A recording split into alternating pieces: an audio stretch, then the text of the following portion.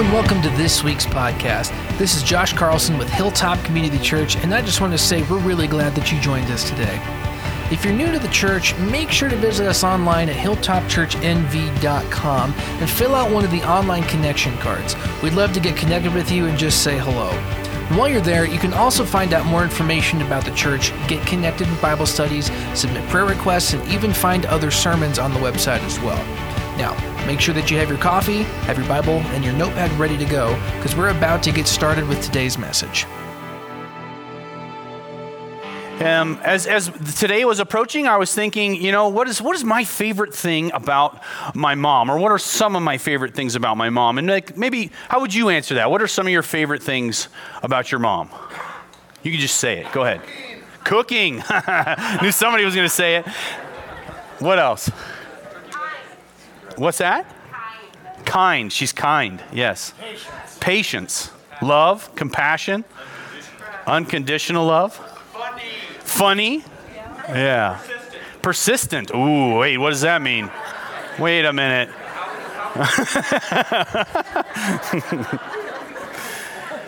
So I want to read this, what I wrote, and I'm going to do my best not to tear up as I do it. I was trying to answer this, and it's kind of a difficult thing to do. I could tell you something my mother does. She serves and sacrifices for her children and grandchildren. Her career was built around kids, especially those who struggle and need help. She makes beautiful and creative art. When I was growing up, many Christmases were paid for by art projects that my mom did and then sold. She makes amazing biscotti and caramels. If you got a cup of coffee, you want to be in Mom's kitchen. She's witty and has some great one-liners. We had a birthday party the other night, and Mom said something that had all of us in stitches and tears. We were just laughing so hard. She's the queen of mixed metaphors, and I think I might be the prince. You guys have heard me do that once or twice. And she encourages me when all other voices are negative. I could tell you something about her character. She loves Jesus, his word, and is being transformed day by day into his image. She's self-sacrificial and always has been. Her time, talent, and treasure was poured into my sisters and I, and the same thing is now happening for our children, her grandchildren. She is an encourager and a comforter. I've never felt beat up or unwelcomed in my mother's presence. Instead, I've always felt loved and safe, even when I was being corrected. I think if I were to sum up my favorite thing about my mom, it is that she is safe. When I messed up in my youth, when I was hurt, when I was confused, when I was tired, when I'm hungry, when I needed someone to remind me of God's steadfast love, my mom was always there. And so I don't know what you would say about your mom, maybe what lines you would use to describe her, but I would encourage you to do so. And tell her that you're thankful. So, Mom, I love you. I'm thankful. Right? Yeah. The other question I was going to ask you today as we look at this set of verses, the humanity of Christ. We're going to talk about the importance of the incarnation, God becoming human, taking on flesh. What would you say is your favorite thing or one of your favorite things about Jesus? If you were going to describe him and say, one of my favorite things about Jesus is compassion, mercy, forgiveness, patience. You're going to say persistence? It's true. It's interesting, a lot of those things overlap, don't they? And so oftentimes our mom is an image of Christ to us as she embodies following him. And what we're going to talk about this morning is the importance of the humanity of Christ. Why did God have to become human? Was there some other way that God could have saved us? And so that's what we'll talk about this morning. Let me pray and we'll read the first part of these verses together. Our Father in heaven, it is amazing that we can call you that. It is because of your Son Jesus dying on the cross and redeeming us from our sin and making us his brothers and sisters that we can call you Father. And we recognize that your Spirit dwells inside of us. And so what an amazing thing. We are children of the Father, brothers of the Son, and vessels of the Spirit. It's amazing what you have done for us. We thank you for making us a part of your family, a perfect family, a family that is growing as your gospel spreads across this earth. And we thank you that your Son, he joined us in our humanity and he overcame our weakness and he is the victor that we could never be. defeating sin and death and the devil. These amazing truths that we know about the gospel, I pray that these amazing truths would inspire us to be in awe of your Son today. Each and every person here this morning would have a growing sense of awe about who your Son Jesus is and what he has done for us. God, if there's someone here this morning that has never trusted in your Son Jesus, I pray that your Spirit would draw them in today, that they would see their need and that they would surrender before the throne of grace, receiving from you what they could never earn for themselves, forgiveness of sin and new life. I pray all these things in Jesus' name. Amen. So let's read these verses together. I'm actually going to start in verse 9. And the discourse here has been about Jesus being greater than angelic beings. And he's going to kind of summarize his thoughts about Jesus being greater than angelic beings in these verses. He says, but we do see Jesus made lower than angels for a short time, so that by God's grace he might taste death for everyone, crowned with glory and honor because he suffered death. For in bringing many sons and daughters to glory, it was entirely appropriate that God, for whom and through whom all things exist, should make the pioneer of their salvation perfect through sufferings. For the one who sanctifies and those who are sanctified all have one Father. That is why Jesus is not ashamed to call them brothers and sisters, saying, I will proclaim your name to my brothers and sisters. I will sing hymns to you in the congregation. And again, I will trust him. Again, here I am with the children God gave me. So the first thing that he says here is that in Jesus' incarnation, he has brought many sons and daughters to glory. This is an interesting statement. Essentially what God is saying here is that through Jesus joining us in humanity, in our fallen nature, he was then able to lift us up and allow us to be vessels of himself and his glory. The unique characteristics and person of God are then shared with his children through what his Son has done for us. So this is an amazing thing. The greatest delight of a child of God is to know him and to make him known. Is that true for me? That's one of the first things that we learn here is that if we're followers of Jesus Christ, he has actually given us the ability to embody, be vessels of his own glory, his own person, his own nature, his own power. Right? He makes us partakers of the divine nature. His Spirit indwells us and quickens us and gives us life. And we're totally transformed as that takes place. And so the greatest delight of a child of God would be to know their God more and to make him known. Is that true for me? If you were to look back at the last week or the last month or the last year and say, the greatest joy I had in the last year was, we would probably answer with an experience we had, a trip we went on, a moment with another person. But what the scriptures teach us is that the greatest and fullest joy that we can have is knowing God as our Father and making him known in the world around us. That's what God has given us the ability to do, to be partakers of his own person and then share his person, who he is and what he's done with the world around us. And there's no greater joy than that. You know this if you're a Christian. You know what it is to grow in your faith with God, to be closer to him as a father, to embrace Jesus more as a brother, to have the Spirit empower you day in and day out as you are a part of his family. You know what it is to also share the gospel with somebody else and see someone else come to belief. You see the Spirit of God waken their eyes and their heart, and they see things for the first time for what they really are, and they come into a relationship with God. You know what it is to see a Christian grow in their faith and take new steps of faith, conquer sin and defeat it through the power of the Spirit within them and continue to grow. That's the greatest joy that we have, is to know God and to make him known, both with unbelievers and with each other, so that we're all growing and moving forward in the kingdom. That is the greatest joy that we know. Is it true for me? Maybe you would answer that question differently. You would say that my greatest joy is not knowing God and making him known. It's something else. And that something else may even be a good thing. You might say your spouse, you might say your children, you might say your work, you might say something positive, you might say something negative. Life is terrible, and so your greatest joy is escaping it through some sort of substance that allows you to get away from it. God has something so much more for us as we know him and make him known. He said it was entirely appropriate that God, for whom and through whom all things exist, should make the pioneer of their salvation perfect through sufferings. Maybe you don't know this, but you exist because God made you, and you exist because God wants to know you. That's why we exist. Because God made us and because he wants to know us. He wants us to enjoy relationship with him. So he says that Jesus is the pioneer of our salvation, and he was made perfect through suffering. The gospel is God's fitting and perfect plan of salvation. There is no question about it, no addition made to it, and no replacement for it. Right? There's nothing to add to the gospel of Jesus. He died on the cross, and his death was sufficient to pay for sins once and for all. He rose from the dead, vindicating himself as the Messiah, and then equipping his church and empowering us to live new lives. You don't need to add anything to it. There's no religious act to perform. There's nothing to add to the gospel, and there's no replacement for it. There's no other religion.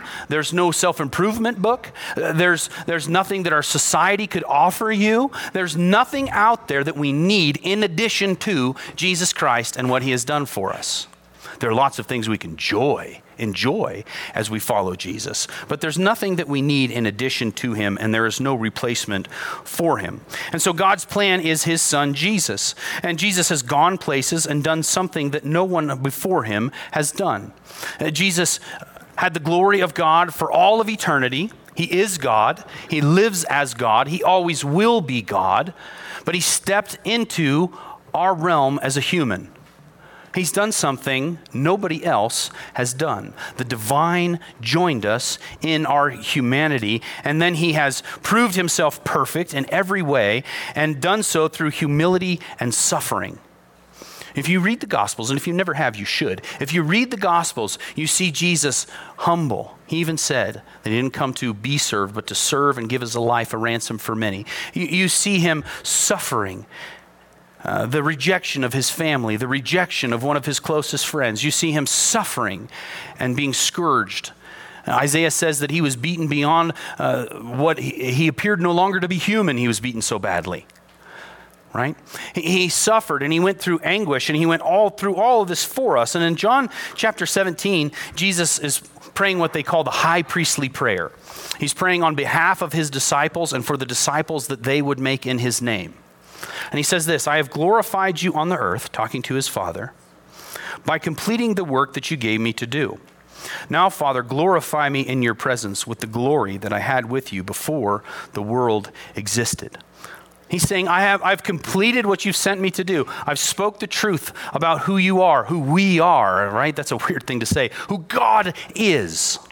And what he wants to do for us and how he longs to save us and what his kingdom is like and what his word is about and what it would be like to have faith in him and relationship with him. He completed all of that, and he now ascends to the right hand in a position of power and authority over everything. But he is the pioneer of our salvation, and he's been made perfect through sufferings. That also means that if he is the pioneer, if he's the one that went first and we're following in his footsteps, then we would need to be people as followers of Jesus Christ who exhibit humility, looking out for the needs of others above our own, and be willing to suffer on the behalf of someone else in order for them to have a better life, in order for them to have eternal life.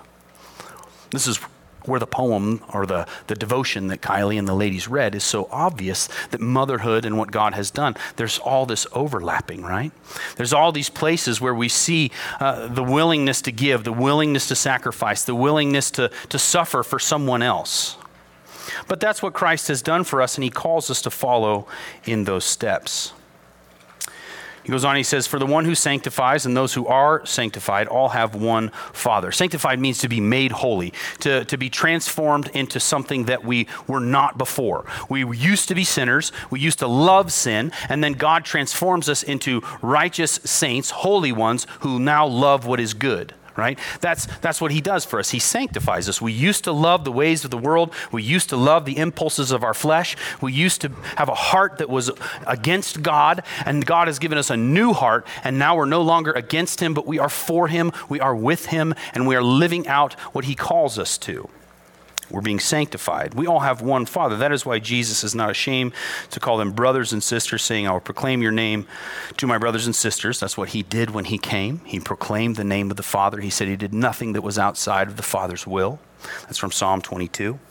Singing hymns in the congregation, trusting him, and here he is with the children that God gave him. That's from Isaiah chapter 8. And so the gospel of Jesus Christ is relational and familial, right? He has relationship with us. He wants to be in close proximity to us. He's offered us to actually live inside of us through his own Spirit.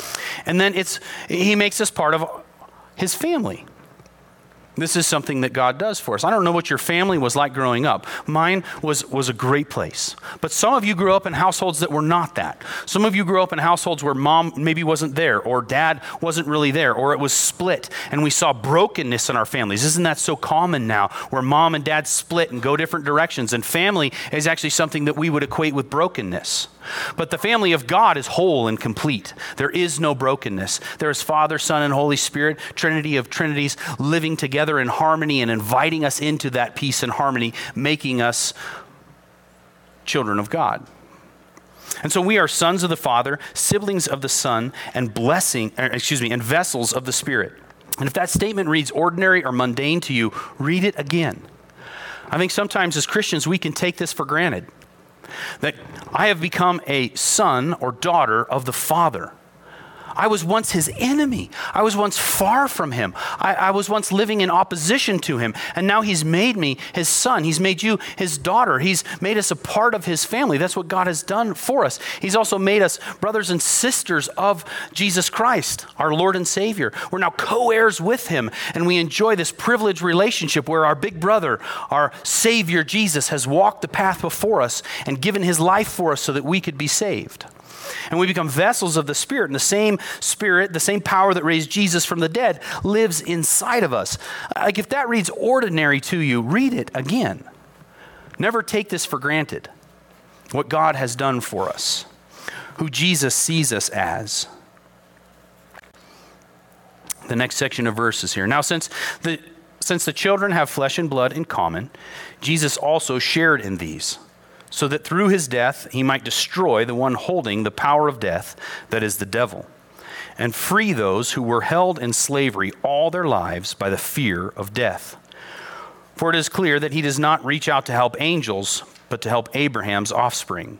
A statement that there's a plan of salvation for humanity, but there is not for fallen angelic beings.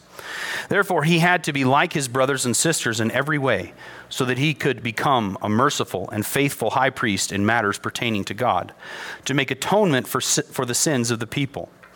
For since he himself has suffered when he was tempted, he is also able to help those who are tempted. He talks about the things that hold us down and how Jesus has overcome those. And the way that he overcame those was by joining us in our humanity in flesh and blood. He said that he destroyed the power of death that is the devil and that holds everyone in slavery with the fear of death. Have you ever met somebody who's not a Christian and they find themselves with cancer? Somebody who's not a Christian and they find themselves with a heart disease? They have to go in for open heart surgery and they don't have a relationship with God? It's anxiety, it's fear. There's no hope. Because if the surgery doesn't go well, if the cancer wins, there's nothing on the other side of it. But what does the Apostle Paul say for Christians? He says that to live is Christ and to die is gain.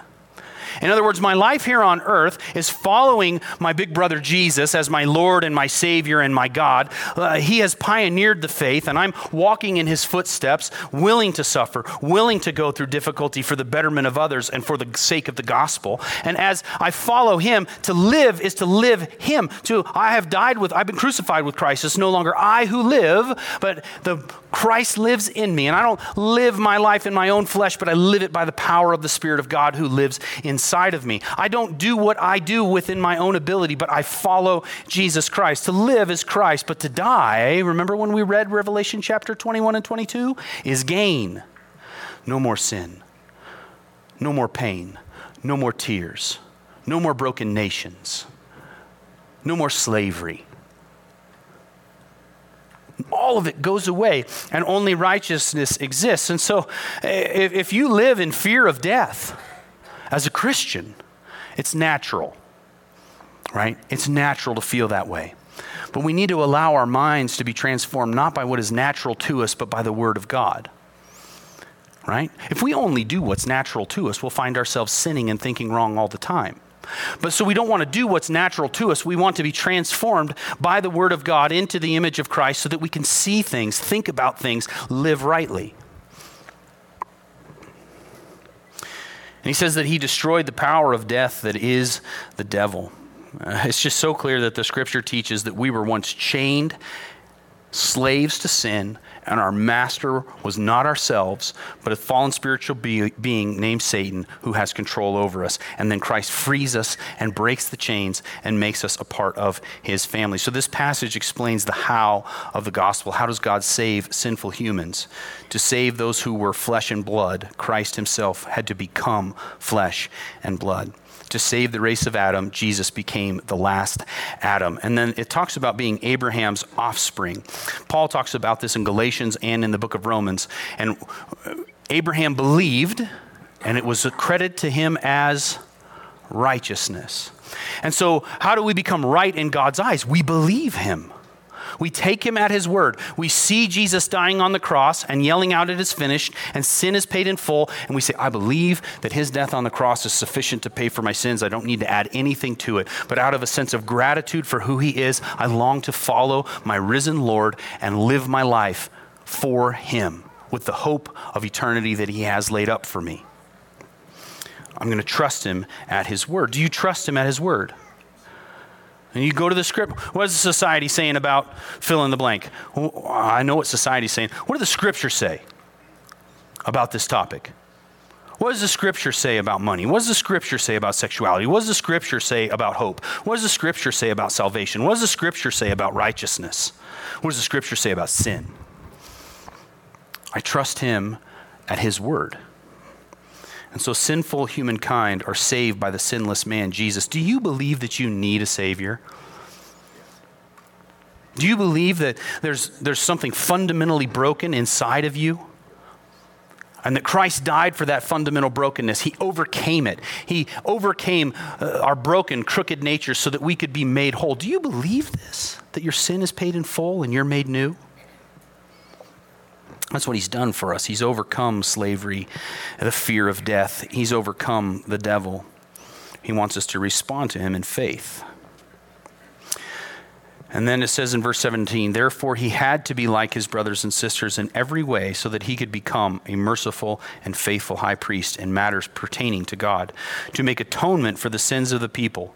For since he himself has suffered when he was tempted, he is able to help those who are tempted. Let me just read that top part real quick. Verse 17, it says that he had to be like his brothers and sisters in every way. People will ask, couldn't have God saved us some other way? Why did do we really need Jesus to die on our behalf? I mean, he's God. Couldn't he have saved us some other way? This verse tends to indicate no. That the means of salvation had to be the death of God's Son. That there was no option B. There wasn't an option where you improved yourself. There wasn't an option where you followed Buddha. There wasn't an option where you listened to Muhammad. There wasn't an option where you paid attention to Joseph Smith. There wasn't an option where you picked something else, New Age religion. The only option was for the Son of God to go to the cross and pay for your sin so that you could be redeemed and saved. There is no plan B. He had to become like us. He had to join us in our humanity so that he could become a merciful and faithful high priest. The high priest, what he did was, I'll explain that in a minute. Let me get there. Make atonement for the sins of the people. The word atonement means, if you just look at it, it says at one meant. How do we become at one with God? We need a substitutionary sacrifice to do two things. To wash away the guilt of sin. It's called expiation. Right? What can wash away my sin? Nothing but the expiation of Christ. No. That's why they don't let theologians write songs. But expiation is to wash away sin, and propitiation is God looks at the payment, and he says, I am satisfied with the payment. God's wrath was satisfied by Jesus' death on the cross, fulfilling the requirements of the law so that we could be saved and freed. That's what atonement is. It's expiation, washing away sin, propitiation, satisfying God's righteous requirements of the law, which was death. We also see typology in these verses. Jesus not only fulfills the role of an Old Testament high priest once and for all, but acts as a type for believers in the world today. Peter actually says that we have become a kingdom of priests, that we represent the people around us to God. That's what the priest did. He would walk out and he would represent the nation of Israel to God. And we follow in that pattern. We can pray for those around us. We can reach out to those around us. We can share the word of God with those around us. We act as priests in this way, pointing not to the sacrifice of animals, but to the sacrifice of God's Son for salvation. The importance of the incarnation is also salvific, or leading to salvation. In other words, if it didn't happen, there would be no salvation. Without a high priest, there's no atonement. Without atonement, there's no peace with God. Without blood, there's no forgiveness of sins. The penalty of sin is death, and that penalty was paid by Jesus Christ. We cannot be saved without Jesus' actions on our behalf and in our place. And then the last part of this is that it's relational. Jesus has experiential knowledge of what it is to be human. And it's interesting what he describes. Here's how the writer of Hebrews says, this is what it is to be human: suffering and temptation. We're going to go through difficulty, and we're going to be tempted not to follow God, but to follow our own lusts. We're going to be tempted not to follow God, but the world. We're going to be tempted to not follow his word, but what the world around us is saying. We're going to go through difficult things, and we're going to be tempted. Jesus did both of those things. He suffered, and he went through temptation. He overcame both, and he did so in a way that was merciful, faithful, and compassionate. He knows whatever it is you're going through right now. He understands it. He cares about you, and he wants to take the brokenness that you're experiencing and actually use it to transform you into his own image. He'll actually take what is bad and turn it into something that is good. So the importance of the incarnation is typological, salvific, and relational. In order to conquer death, through death, the Son of God became a human being. And verse 17 says he had to. Not just any human being, but the high priest. And so we'll get into this more as we go through the book of Hebrews, but the high priest in Old Testament, there's at least a couple things we want to look at. The first one is that the people of Israel looked to the priesthood for mediation before God. So think about Moses in the Old Testament, and they make it to Sinai, and God's presence is on the mountain, and the people see God's presence on the mountain, and they say, we do not want to go near it. It looks dangerous. And that's because God is dangerous when you're in sin. And so they say, Moses, would you go? And so Moses goes, and he's mediating between God and the people. And then the priesthood takes this up. They mediate between God and the people. The book of Leviticus, if you were to read it, one, it's kind of confusing. But let me tell you what it's about. Here's a whole group of people that are sinful and broken, and God is holy and righteous. How do the sinful and broken come into the presence of holy and righteous? That's what the book of Leviticus is about. It's about cleaning and washing away and atoning for the sin of the people so that they can be in the presence of God. And there's a whole bunch of typology there that points forward to Jesus. But that's what they did for the people. The Day of Atonement, Yom Kippur, the high priest represented all of the people before God and offered a substitutionary sacrifice on behalf of the people. Jesus does all of these once and for all. He offers not the blood of goats and bulls, but his own blood to wash away sin and to make atonement for us so that God would be satisfied. And here's the crazy thing, is that most of us recognize our brokenness more than we do what God has done for us. Most of us know our sin really clear. But here's the crazy thing, is though we know our sin, God sees us in Christ's righteousness. Though we would think that we could not approach the Father, Christ has washed away and atoned for our sin so that we can approach him with boldness. When Jesus said, pray this way, Father in heaven, everybody around him went, beg your pardon? Who in heaven? Father. I want you to call him your Father. I want you to reach out to him as Abba or Daddy. I want you to see him as the one who would care for you, the one who would lead you, the one who would put his arm around you and guide you, correct you, but guide you with love. This was something that was a wild idea.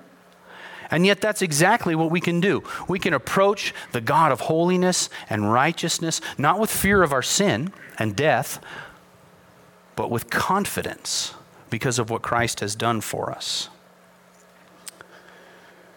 And so the holiness of God made right the depravity of humanity. Jesus is greater. Jesus is better. Jesus is all we need. Do you believe this?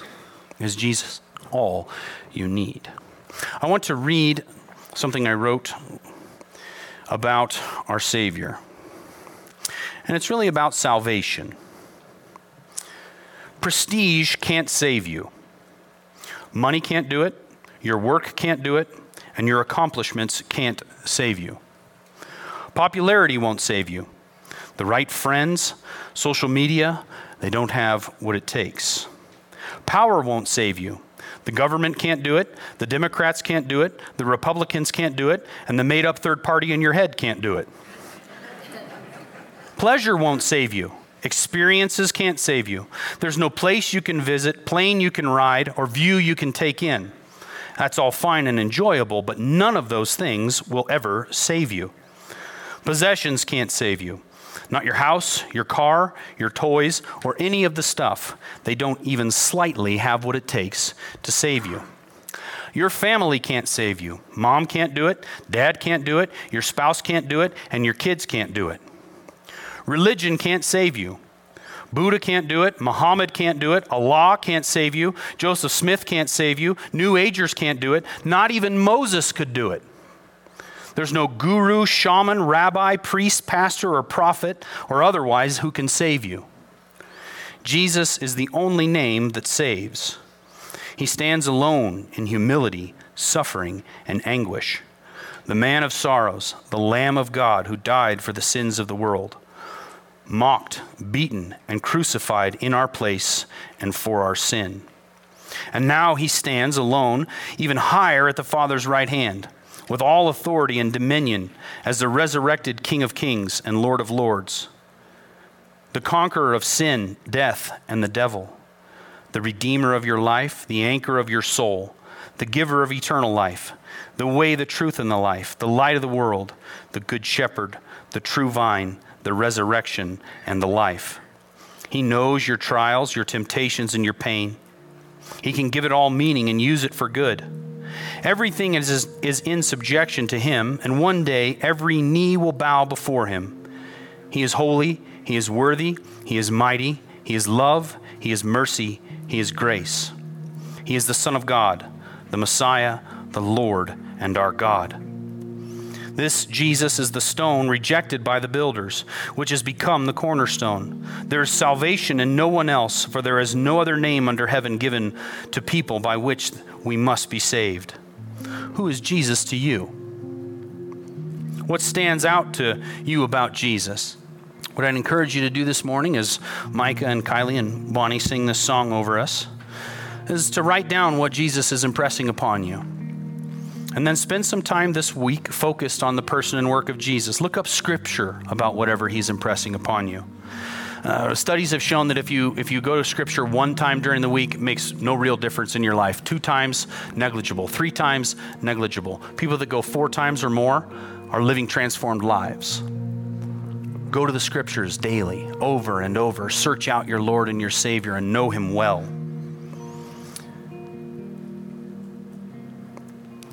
Let's behold him.